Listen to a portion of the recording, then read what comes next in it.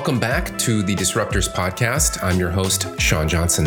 Most of the new protocols being launched in the Web3 and DeFi ecosystem leverage what is called proof of stake as the mechanism for securing the network. And critical to the success of proof of stake are the stakers themselves who lock up tokens to secure the network in exchange for interest in the form of more tokens. My guest today is Andrew Cronk, one of the co-founders of Figment, one of crypto's largest staking organizations, which recently raised a $110 million Series C round. And in this discussion, we talk about the role of staking in securing networks, how enterprise organizations can participate in crypto more than they do currently, what's necessary to drive further adoption of Web3 and DeFi, and much, much more. Andrew is a fascinating guest. I think you get a lot out of it. And with that, let's go to Andrew.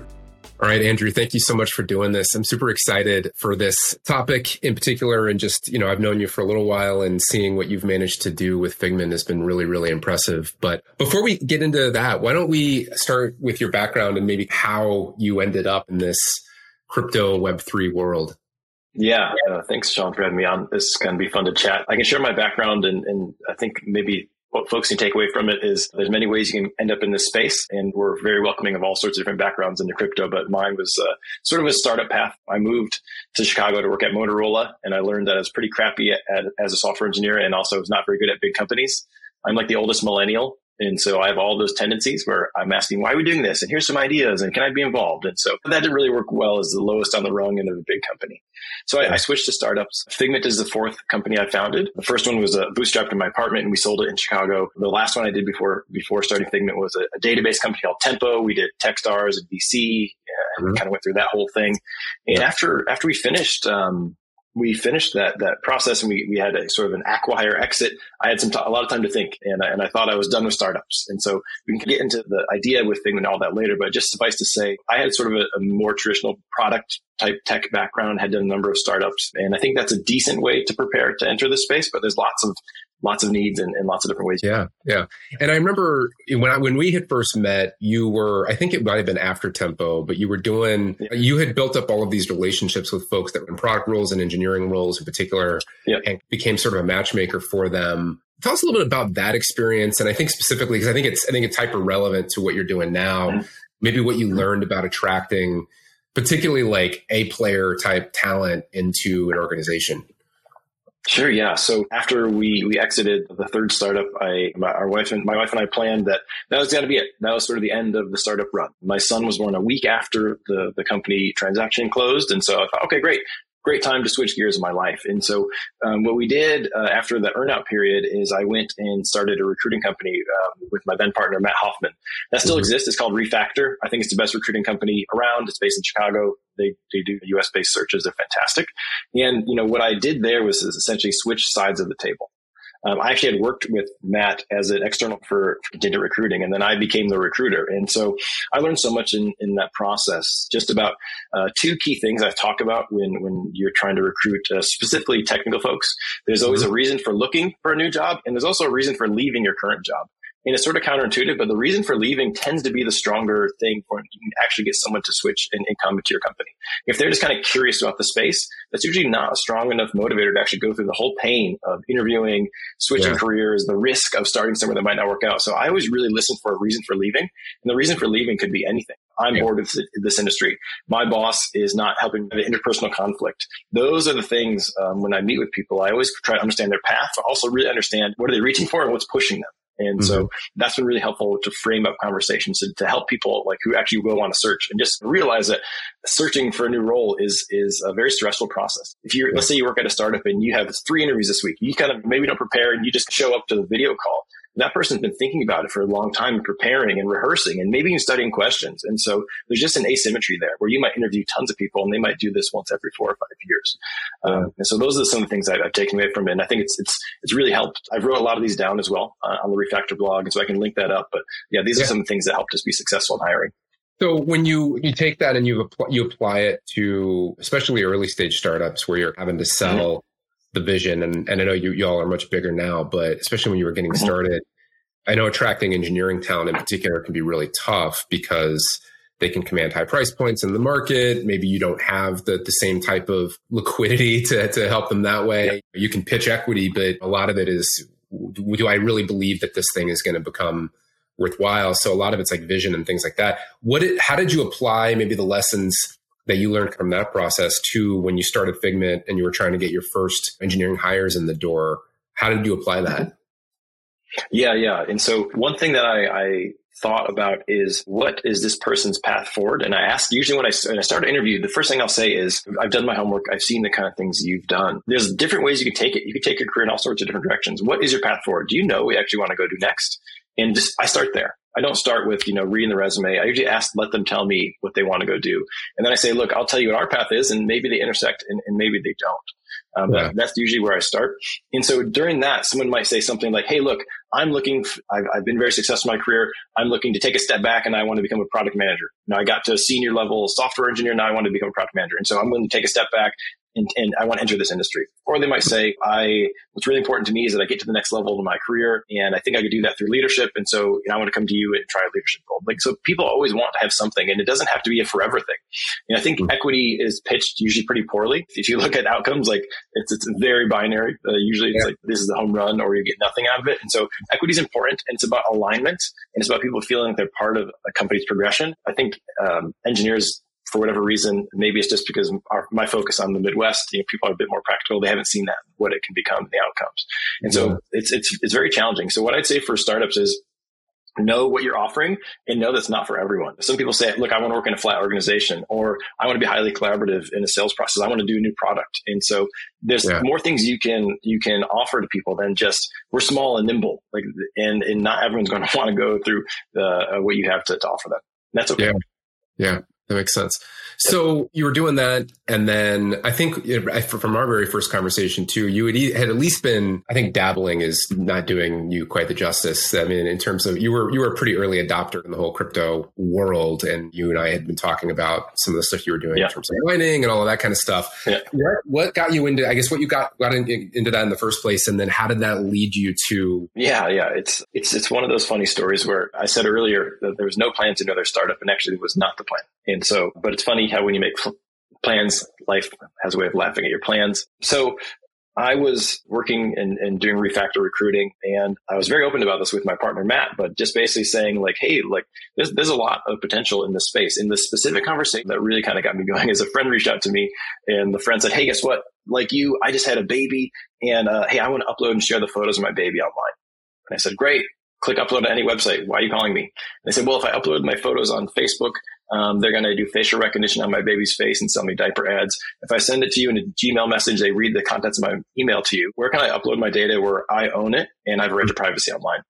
Yeah. And this is a very simple question, and I haven't really ever thought about the way the internet works. And it really set me back. And I answered with a very technical answer. I said, stand up an FTP server. And they said, what's FTP?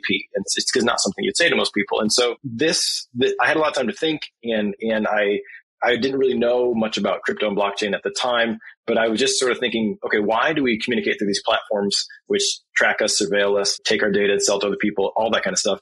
Why don't we communicate through protocols? Such as like email itself. You can stand up an email server, Sean. I can stand up an email server. We can communicate directly. There's no one in between us. Yeah. Why doesn't the internet actually work like that today? Now it's sort of the question I ask myself. And after I got put on my heels a little bit with where can I safely upload my photos where no one's going to track me and I can have privacy? But that's how I started spiraling. And it wasn't about crypto. It wasn't about blockchains. It was more about the structure of the internet.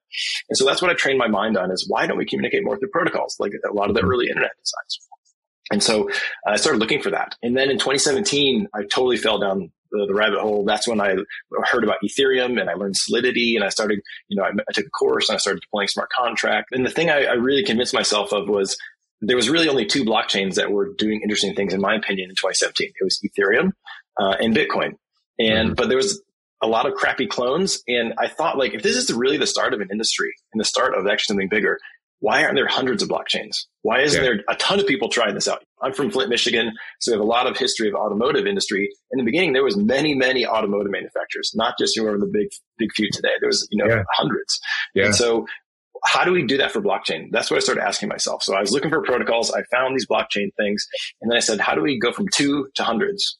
And that's what I started looking for. And so then I found a technology which had been theorized and sort of tried a few times called proof of stake. It's not important that everyone knows what that is yet, but just to say it's an enabling technology that I thought could help hundreds of new blockchains launch. They'd all be very different from each other. And this is how we get this sort of explosion of new approaches. And so we took a bet and we said, in the future, most blockchains will use this technology. Let's get really good at it. And so what that meant, and this is one of the key lessons I have for people today, is like, we didn't go and think about it and read a bunch of white papers. We said, here's our first approach. We're going to become the VCs that invest in all these new blockchains. Figment Capital was born. And it totally, meaning I said, here's the thesis. We're going to invest in all these new blockchains. Here they come. But no one wanted to buy. There were no LPs for that venture. And so I did some angel investments, and that was great. But the LP said, hey, like, if there's going to be all these new blockchains, how's the infrastructure going to run? What's that going to look like? And so we changed the name of the company to Figment Networks and became an operating company, not a VC at all. And that is really what ended up taking off. I can get into more details there, but that's how we got to where we were with the basic thesis that there should be a lot more blockchains trying a lot of new things. If we have this experimentation at the infrastructure level, then maybe more killer apps can emerge. And so that's how we got into it. So for folks that maybe aren't familiar, I guess, with kind of crypto in general, and even just the idea of kind of protocols, like, and I think this might get into kind of Figment when you talk about like the infrastructure. What's the difference between a protocol? What's the difference between, like, to use Ethereum as an example, and like there's thousands of tokens at this point built on top of Ethereum. What makes something a protocol versus just a token? When you say that you built infrastructure to allow this proliferation of blockchains, like, what does that mean? Like, what are some of the necessary pieces of that infrastructure in order for that to actually happen? Talk a little bit about just the mental map, I guess, for folks to wrap their heads around it. Yeah, sure. Yeah. It's a great one to think about. I think about this simple narrative, which is we're trying to promote the use of protocols over platforms. And so let's maybe compare and contrast what I mean by that. And so these aren't going to be perfect definitions, but maybe a way for people to think about it. Email is a protocol where, Sean, like I mentioned earlier, you could stand up an email server. I could stand up an email server. I could write my own email app. I could create something like Outlook. I could create something like Gmail. And we're all using this same system because it's an open protocol. Anyone can sort of attach themselves to and start participating in. Easy counterexample is think about Facebook. And remember when they had their big Facebook platform and people started building games on it? And then they said, we're shutting all you down. Yeah. It's a closed platform. And so that's maybe the first level. So I think about this as like platforms are usually owned by one company, and they usually can kind of turn you on and turn you off. And whereas most protocols are open protocols, these networks are sort of, there's no one who rules over it, and that people can attach to it in different ways. The specification is very clear, all that kind of stuff. And so maybe that's the first level to start thinking about it is there's just been so many cases over time of developer platforms, people building onto them and then getting pulled off them. Facebook, Twitter, Instagram. And so, but that has not happened with email. There's tons of people who are building on top of email and it's still going. Blockchains are sort of similar to that, meaning when you say you have a new protocol, it's sort of this open standard that anyone can build to. They can build interfaces on top of, they can try to extend it, all those sort of things. And maybe that's the first way to start thinking about it. Yeah, that makes sense. So one of the questions that I think comes up a lot when you start talking about protocols and why, there's a business model question that I think a lot of people jump to fairly quickly, which is like, all right, if this is a protocol and it's open, how do I, as the creator and maybe not maintainer of the protocol, how do I turn that into a business? It's a different paradigm, I think. It's one of the aspects. I mean, there's a lot of different paradigms in Web3 or crypto in general. That's one of them, I think, is like these your Avalanche, your Solana, your whatever it is. Like, how are these organizations, they're creating a tremendous amount of value in theory if you get adoption with them, but how does that unlock value for them, for their investors, that type of thing? Yeah, this is where it might take a bit to unpack some of this, but this is one of the, to me, really fun things about the space. One way to view crypto and blockchains is sort of the study of incentive design. And trying to coordinate large groups of people. And it's fascinating. There's all sorts of game theory. There's all that involved in it. But you hit on the really important part of it, which is why would anyone create any of these things? And so I'll try to unpack it. Just suffice to say that with the warning is it's a little bit complicated. We can go through, if anyone wants to kind of look at what the birth of one of these things looks like, there's a tremendous book called The Infinite Machine.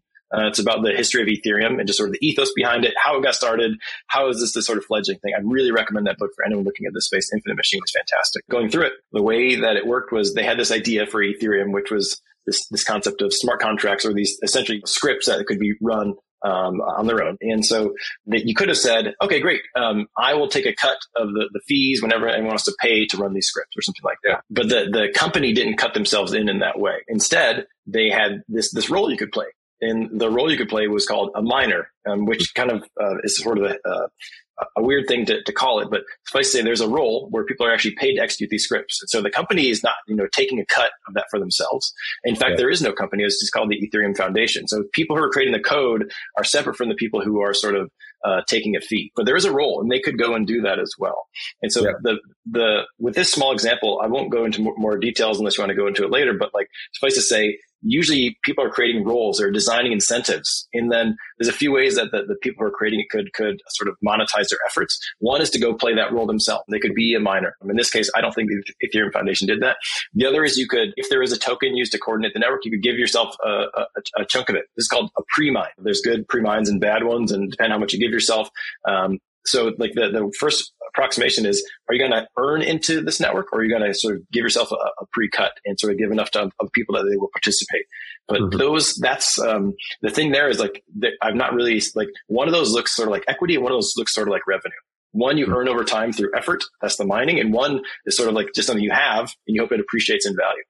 Yep. Yeah. And so as you get more so you stand up a protocol, the protocol has a token, you give yourself or otherwise earn a percentage of the token. That token is used that is how people transact on the protocol. And you either are giving yourself a portion of those tokens in hopes that as the protocol gains adoption, those become more valuable, or you basically are taking a cut of each transaction in the form of that token. But you're doing it, you're following the same rules that every other miner or participant is. You're providing work in return for it. You're not just getting sort of like a rake or whatever you might want to call it. Okay, so when you talk about Figment and their role in this as providing infrastructure, what kinds of infrastructure are necessary, and which of those pieces does Figment kind of fulfill? For sure, yeah. So one of the big changes I mentioned earlier was we thought there would be this big change to this concept called proof of stake. Yeah. At the time, Bitcoin worked on proof of work, and it will probably forever. Ethereum still works on proof of work, but it's transitioning to this technology. Our big bet was that there would be more than just those blockchains. They'd all use this new proof of stake technology. Speaking of incentive design, there's a role within these systems for the people that actually provide the infrastructure or servers to it, which is called a validator. And I can get into the details there. Suffice to say, maybe an analogy is imagine you're a credit card processing network like Visa or MasterCard. And when you swipe your credit card, that transaction goes through and there's a network which verifies that it's valid and you get a response back, good or bad.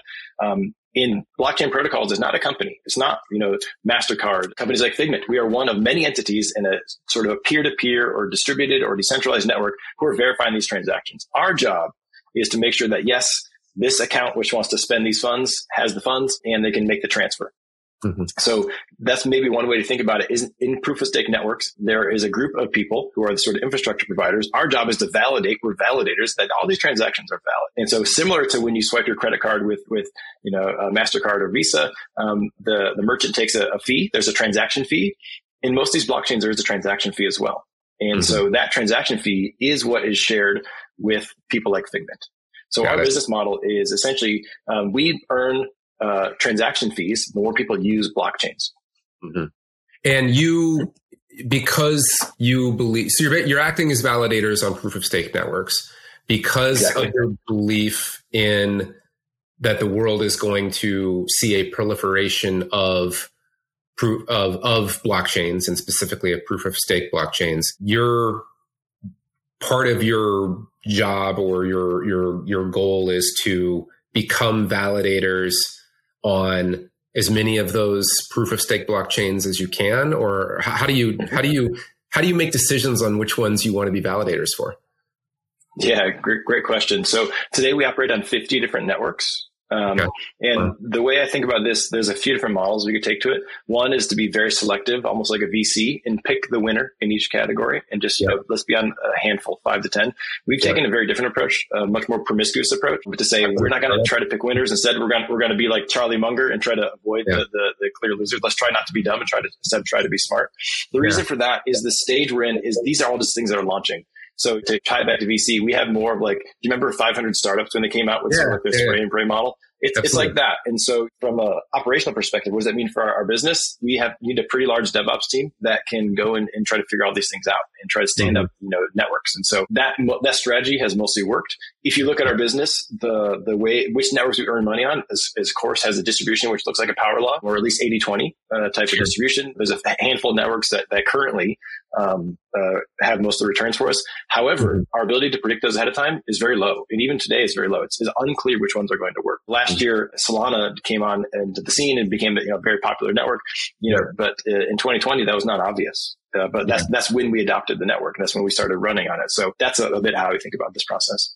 One of the things that comes up a lot in conversations I've had with people, again, getting to the proliferation of blockchains, is they go and even on our and the venture side of our business, we get pitched, not a ton, because they're not known as a crypto fund. But one of the questions that comes up is like, what's the point of all of the different protocols? And you mentioned kind of categories and investing in like sectors. And it sounds like you implied in that is that you envision different protocols serving different purposes and things like that. I know that like a Solana or an Avalanche or whatever, a lot of the reasons why they've gotten adoption has to do with the transaction, the expenses related to transacting on the Ethereum blockchain, because it got expensive to do gas or whatever, and they're much cheaper. But how do you think about that landscape? Fast forward 5 years, 10 years. I know a bunch of them will fail, but the ones that succeed, like what are some of the use cases, I guess, that require a different protocol for this purpose versus a different protocol for this purpose? How do you think about like the sectors, I guess, that each need their own protocol? Yeah. So what I would say is there's really two approaches that I think are being pursued in parallel, and maybe they will succeed and maybe they won't succeed. One is what I call a general purpose blockchain. Ethereum is a general purpose blockchain. All sorts of stuff runs on it. Try and do it at the same time. Solana is also a general purpose blockchain. The opposite approach is something called the application specific blockchain. Instead of sharing in the limiting factor, which is really called block space, we can get into that detail if you want or not. But like, if you're either going to be sharing block space with the rest of the world, or you're going to have your own chain, which is just dedicated to you. So Solana, Ethereum, these are examples of general purpose blockchains where many transactions from all sorts of different applications are being jammed into blocks together, and the limiting factor is block space.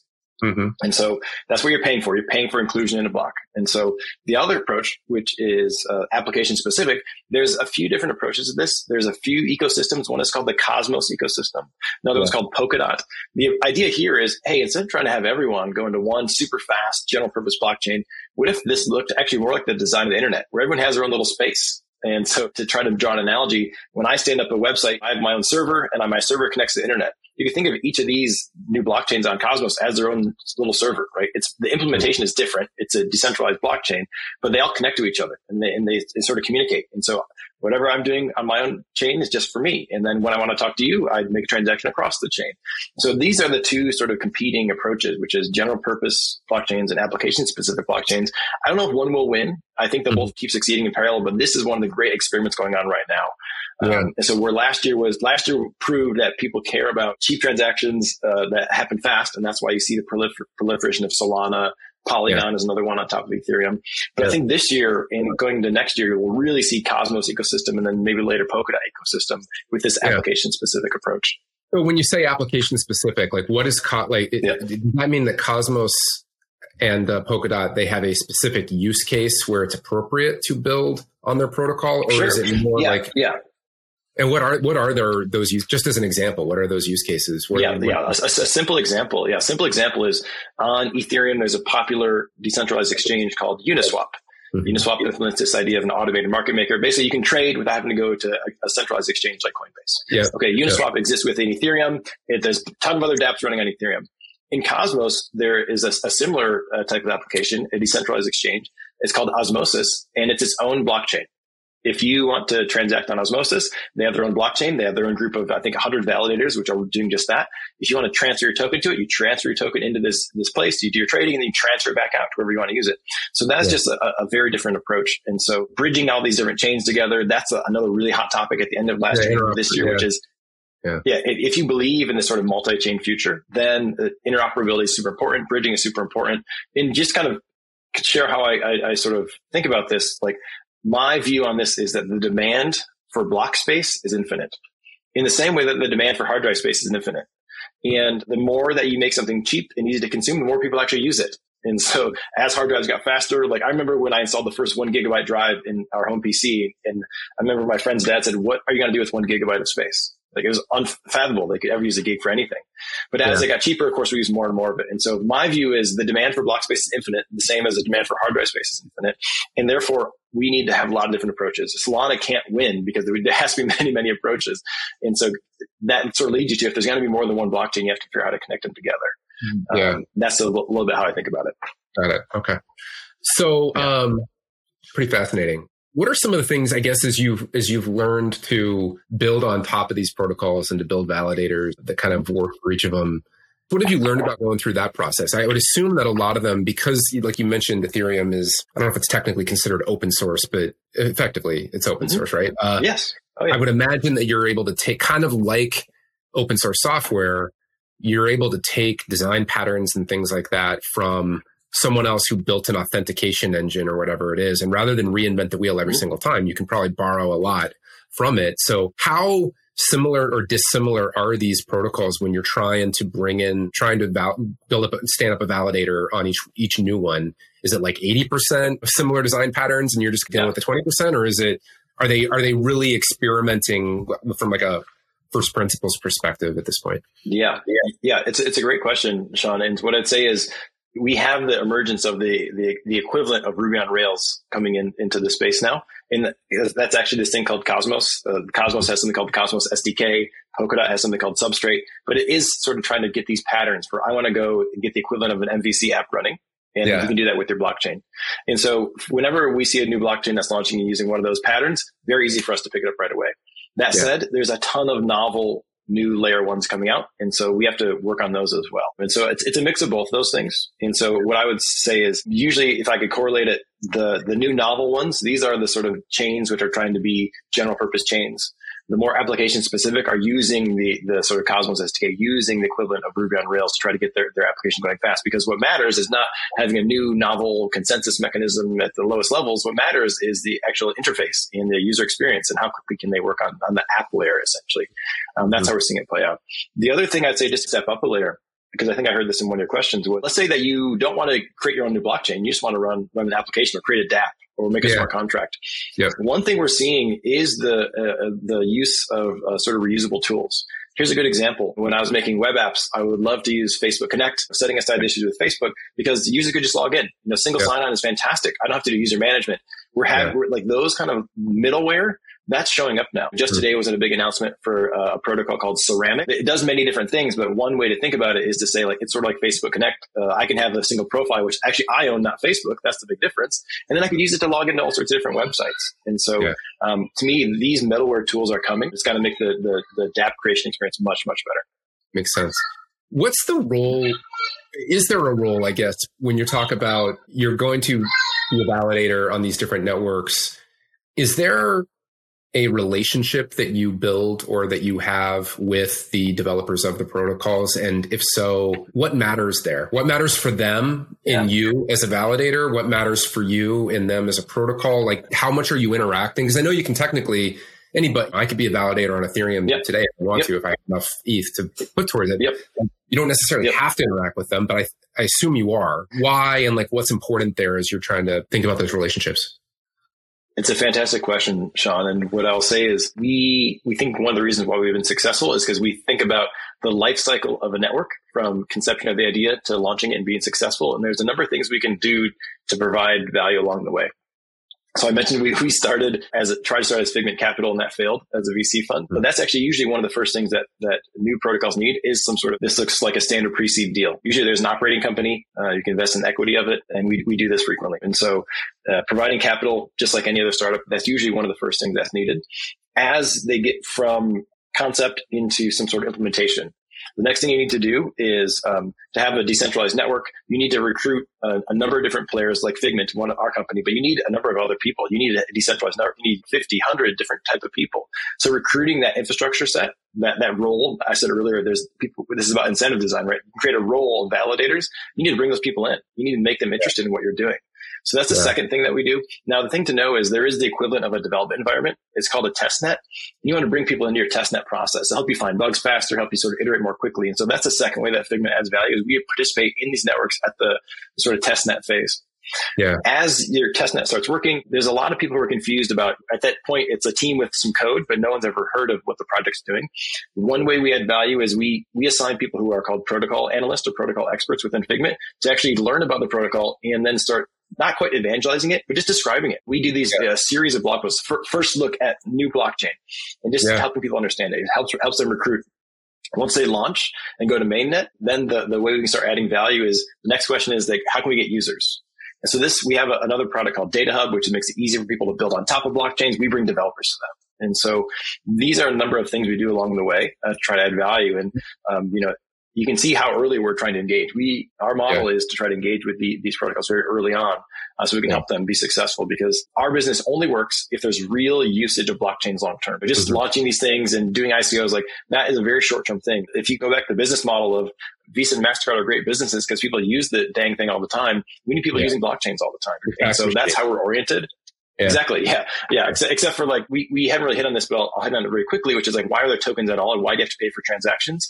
Yeah. I said email earlier, there is no transaction fee. And so what you get is spam. All that. Yeah. And so, most of these networks have a token, usually to pay for the transaction fees. And so I mentioned Blockspace. Blockspace is a finite thing. You need to pay to be included. That's where this all comes from. So I want to make sure that anyone who's sort of confused, like, do you need tokens? Are these tokens sort of foisted on?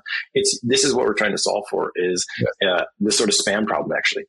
So as a firm, you're taking on risk by, placing bets and I get that you're casting a much wider net than most, but you're still there's opportunity cost, right? So, and it's going to take time for you to, if you're collecting a percentage of fees based on transactions that happen on the protocol, that's going to ramp up as people, so you're obviously incentivized to promote it that way. Are there other incentives though, in terms of like, hey, I'm coming in and I'm providing, seed capital and I'm providing like, et cetera, et cetera.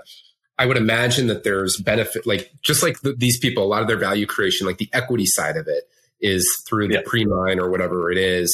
And then they're hoping that they get a token at a penny and it becomes worth $1 later on. Are there incentives for getting involved with these protocols that early? I know there's a tension. You mentioned there's good pre-mines and bad pre-mines. So I would imagine there's a PR component to this about the degree to which they incentivize validators like you all. But does that kind of stuff happen to you where you get to benefit from a revenue perspective and an equity perspective? 100%. So, I said earlier, the fun thing about the space is incentive design. In the startup world, we have pretty standard terms now. When you're a founder and you start a company and a VC invests in you, you have a 4-year vesting with a 1-year cliff. Like this very, very standard stuff, right? Yeah. In crypto, it's all over the place. Sometimes there's vesting, sometimes there's not. Sometimes it's unlocking daily. There's all sorts of different sort of things here. And so one of the things, like I said earlier, we try to avoid bad projects as opposed to try to pick the winners, right? So some of the tells that it's maybe a bad project is there's no concept of vesting. We are actually okay working with an anonymous team. Some people really wince at this idea, like I need to know who the people are, I need to run background checks. We're okay working with an anonymous team if the incentives are aligned correctly. And so to me, like if you say like, okay, the team is giving themselves 75% of the token and they're 25% to try to bring more people on, like that's a bad sign, right? And so, but these things happen all the time. And so I would just say, like good percentages generally, are there kind of rules of thumb that are starting to emerge around that stuff? I would say we're not there yet, but we see everything. But I would say things that I like to see a lot are not, if there's a big chunk of the token allocation, which is allowing people to earn it as opposed to being given away. Yeah. So one way you can earn it is through being a validator. Another way you can earn it is through, there's like this, we haven't even touched on this concept of governance, but how you actually control the future development. But in general, that's what I look for is like, how much will people be able to earn into this network as opposed to buy into this network? That's something I look for. And so, and this probably will become outdated later, but for me, teams that give themselves more than like 25% of the token supply, that's usually a red flag for me. Investors who own more than like 25 or 30% of their, that's usually a flag for me. But everything is really specific to each situation. It seems like you were talking earlier about equity as it relates to employees. It seems like both from an investor perspective and an employee perspective, yes, you want to have some sort of a vesting schedule or something like that. But it seems like assuming that you're receiving tokens as at least part of your equity compensation. One huge benefit here is you mentioned binary outcomes. Like you're avoiding a binary outcome because you have liquidity. Like I can get out at any time for at least the stuff that's vested. Are you seeing that as being a huge plus in terms of attracting team members to either to you all or to protocols themselves? And then like as you all get involved in these protocols, and then as you're seeing other investors maybe come alongside, is that one of the big benefits, is the liquidity kind of aspect to it? Yeah, definitely. So this is, I'd say it's one of the challenges as well, because if you talk to any sort of VC, they'll tell you that illiquidity is actually one of the best things about being, because they can't sell when they might have panic sold, right? And so so a lot of these, the way this works is like you will have liquidity before an IPO. Let's say an average duration to IPO is 7 or 8 years or something like that. Maybe it's getting shorter for a startup. You can have liquidity as soon as your cliff clears. Maybe that's in 6 months. And so liquidity management is something which can be attractive, but also some people really regret. And so in terms of selling too early. And so this is one of the things that we look for when we're getting involved. Like we want to see a cliff that's at least 6 months, hopefully a year before they can get liquidity, because it changes motivations. It changes everything. And so I would say we don't have best practices yet. These things are still sort of emerging, but we know things to avoid. We've seen some things that haven't gone very well. Yeah. One of the other kind of ideas that's been around, but has gotten traction in particular in the last 12 months, I think, is the idea of like a DAO, or a decentralized autonomous organization, as mentioned as a governance structure. What have you learned about getting involved in protocols as a validator or just as an investor or whatever, in whatever context, in a DAO based governance model versus like a non-DAO based governance model? Like what are the nuances there? So Figment actually has launched a DAO. And so I'll give the setup. It'll take me about 30 seconds and I'll describe how your question. So one of the things we said is our mission is we want to increase the usage of blockchains. And we see the current bottleneck is actually not enough developers. So we created a free resource called Figment Learn that put out tons of tutorials up about how to launch a smart contract on network X, how to do this, how to create a clone of Uniswap. And so, we created hundreds of tutorials and we've had tens of thousands of developers go through that. And we created a model where we started crowdsourcing it. We'd send tokens to people who write the content. This is all going great. And, in the last year, I think we sent out $500,000 of tokens to people who created the content. And so what I asked the team is I said, great, we've had tens of thousands of developers who've onboarded and we've converted these Web2 developers and they're working in the space now. How do we do 1 million developers in 2022? And so we said, okay, system design, what's the bottleneck? The bottleneck was actually us. The bottleneck was us approving the content, editing the content, sending out the tokens. And so we said to earlier, this idea of incentive design, what roles can we enable the community to take on? And so we turned Figment Learn, this sort of centralized way for us to create tutorials, into a DAO, into a community where now through incentivizing people with the token, there's people who are the editors and they get paid to do that. There's people who are coming up with ideas and there's people who are writing the content and there's people who are going through the content. And so these are all different roles you can have and they're all sort of working together with a token. And what's fascinating is like this is becoming people's jobs now. Like they're working for the DAO.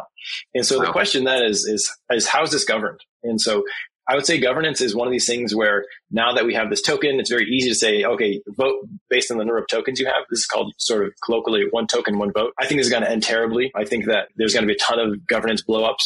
Governance in crypto is one of the great opportunities. Is that because it's two things: centralization and lack of participation. And so, like people might not be aware that there's even a vote happening. So like who has the incentive to go popularize a vote or like put the word out about a vote? So.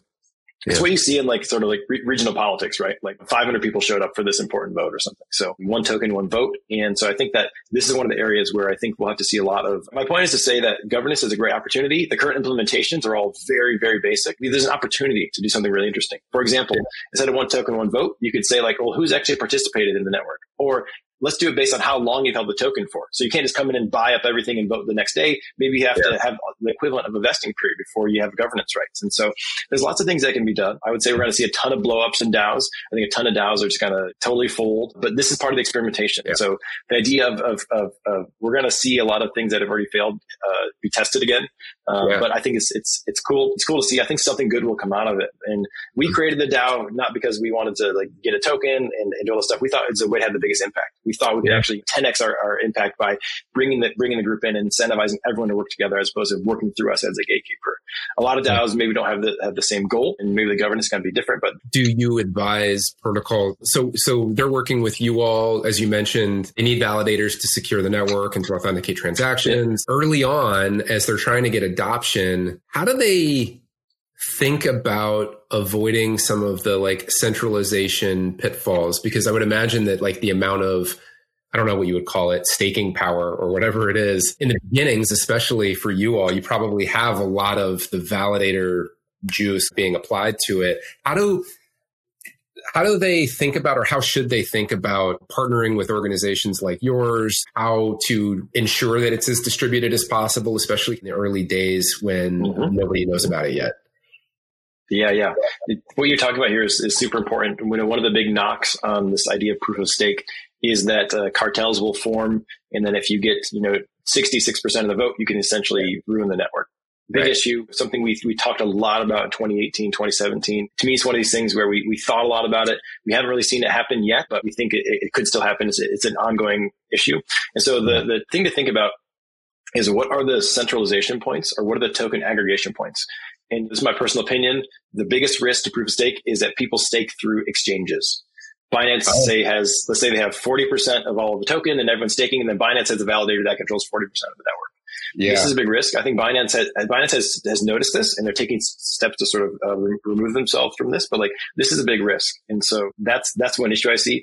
But you don't get out into Binance until you're scaled up and all that kind of stuff. In the beginning, this is actually one of the things that people should really watch out for, is how people can actually get possession of the tokens and what happens over time. Because if the team holds it pretty closely and they just delegate to one validator, of course that won't work. And so there's actually whole programs now to sort of like have people apply to be sort of what are called Genesis validators. They're the first ones. They try to have an even distribution. But yeah, you can track all this stuff. And we are one of the first people to make this block explorer for proof of stake called Hubble. And you can see how Figment has done over time. And we tend to be between 5 to 10% of a network, and we feel good about it. But yeah, if we became much bigger, we would actually try to actively our amount staked to us, or it's what's called the voting power. You call it staking power. Yes, that's what it's called.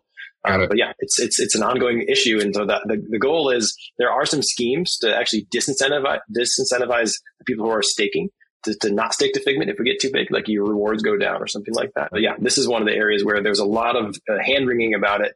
And so far it hasn't come to fruition, but maybe because everyone's been talking about it for so long. Yeah. You mentioned your vision is to get more people adopting blockchain. I probably butchered it, but basically. And protocols are a big part of that. That's where you're sitting kind of in an ecosystem. But in order for protocols to get adoption, people need to be building stuff on top of protocols. If you were advising a dev team or a startup team or whatever, and they have an idea for, let's say it's a general purpose type of thing, or like they could choose from one of many different protocols. What are some of the considerations that you would advise them to keep in mind as they're making a decision, like especially if they decide I'm going to go all in on this ecosystem or this protocol? Because that seems like we talk about reversible decisions and irreversible decisions. Choosing the wrong protocol and having the protocol itself implode seems like a pretty bad problem. So how would you recommend making decisions around protocol choice?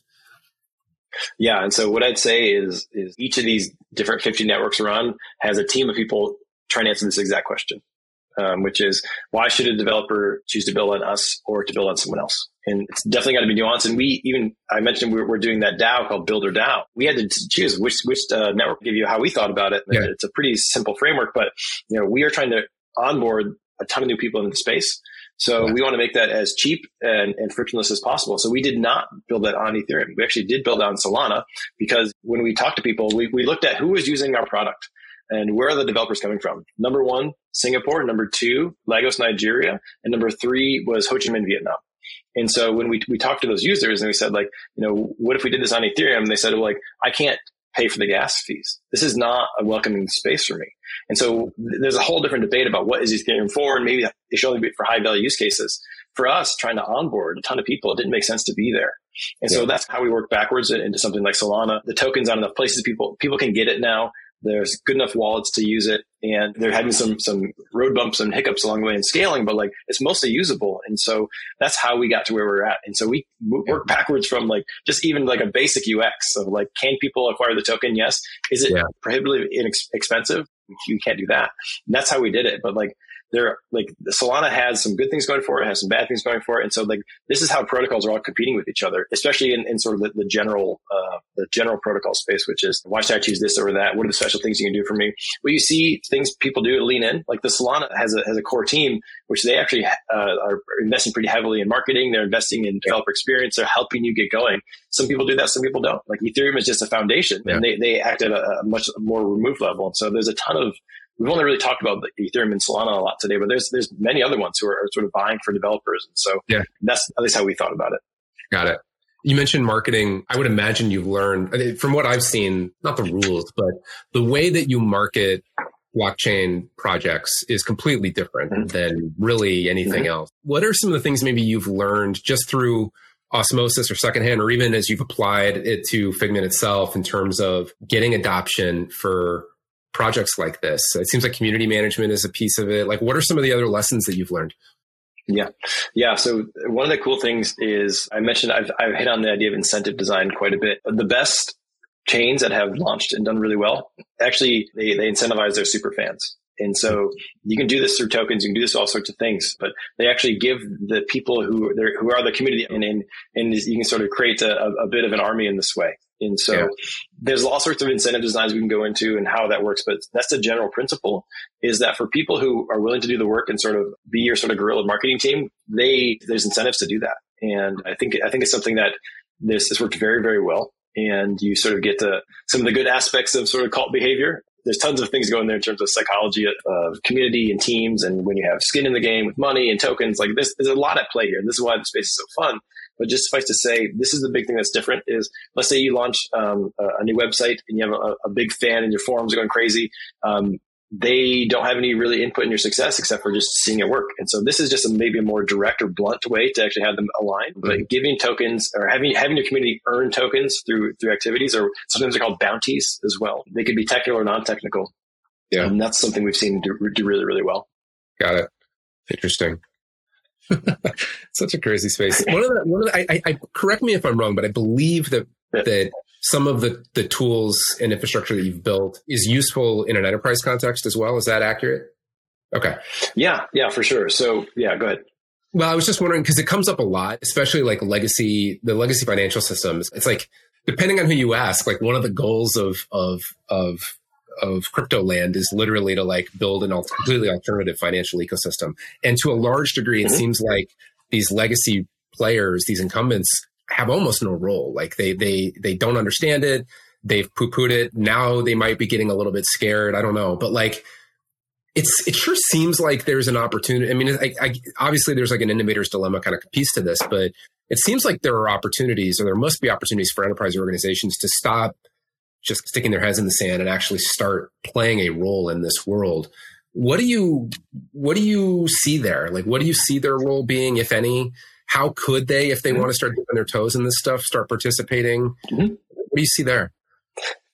Yeah. So what you might have noticed, if you read closely our Series C announcement, is we brought a number of these folks under our cap table. They invested in Figment, and they're participating in this space. And so, I'll call out some of the ones that are public, I think, who are doing a great job. One is Fidelity. I think what they're doing is pretty compelling in that they are not just trying to say, like, we have this term called DeFi, which is decentralized finance. It's a lot of recreating a lot of traditional finance, just in maybe more efficient ways, or ways which maybe cut out some of the middleman fees. Like, that's a whole theme. And of course, I think Fidelity has a place to play there. But I think what we've seen from them is they're doing things that are much more innovative and participating in protocols. And they're participating in protocols. Like, a good example is there's this whole concept called an oracle. An oracle is, how do you get sort of data that's not on a blockchain onto a blockchain, and how do you verify it's real data? Just participating in those. And so we've just seen organizations like that not just try to recreate what they're doing, which they are. Like, anyone who's a brokerage is probably now giving the access to crypto tokens, as they should. But we're seeing them actually do a lot more. And so it's everything from they're running validators. They're using a provider like Figment to run a validator for them, or they're contributing data to these Oracle systems. And so what I would say is, And they're doing it for two reasons. One is the customers are demanding some sort of access to this, but also they see an opportunity. They see a revenue opportunity. They see a way where they don't want to get left behind. And so the good news I'll say is that compared to when we started, our customers have changed drastically and they're much more mature. And people are more than just interested at this point. We've moved beyond the task force. We've moved now into sort of like actual implementations, actual POCs. We're not quite yet at full deployment, but it's much more than just, we have a team of people who are meeting once a quarter to talk about it. There's actual things happening now. Got it. Well, that's exciting.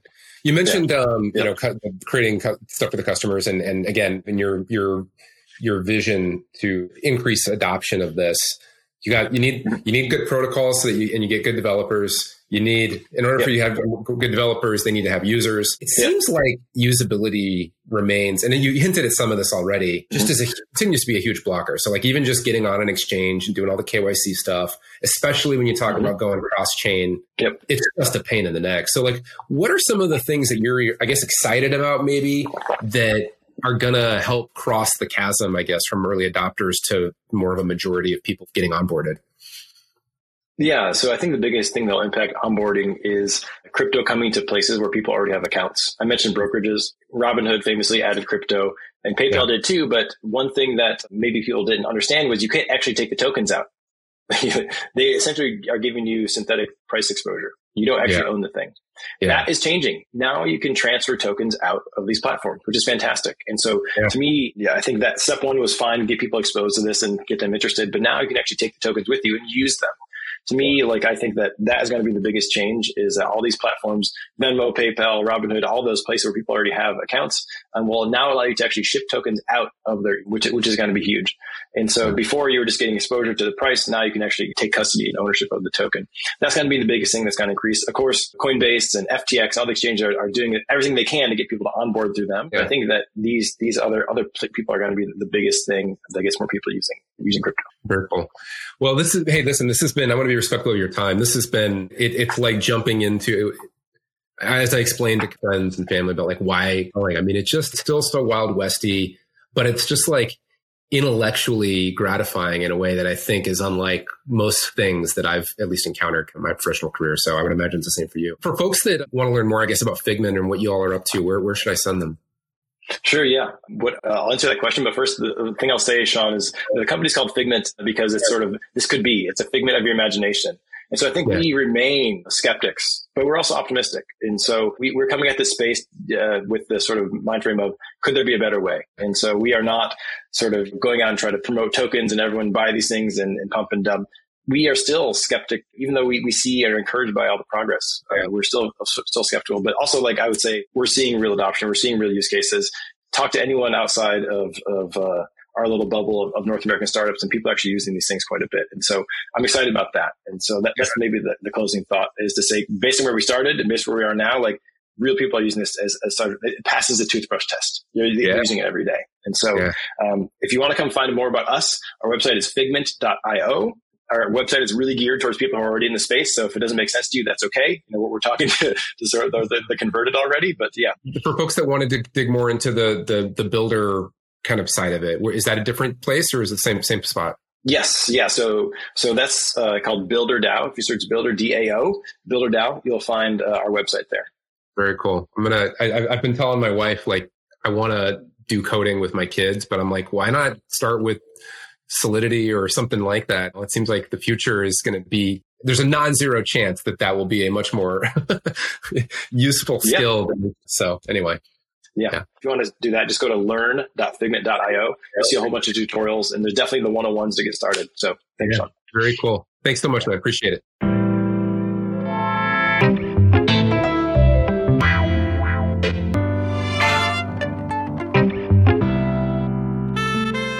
My guest today was Andrew Cronk.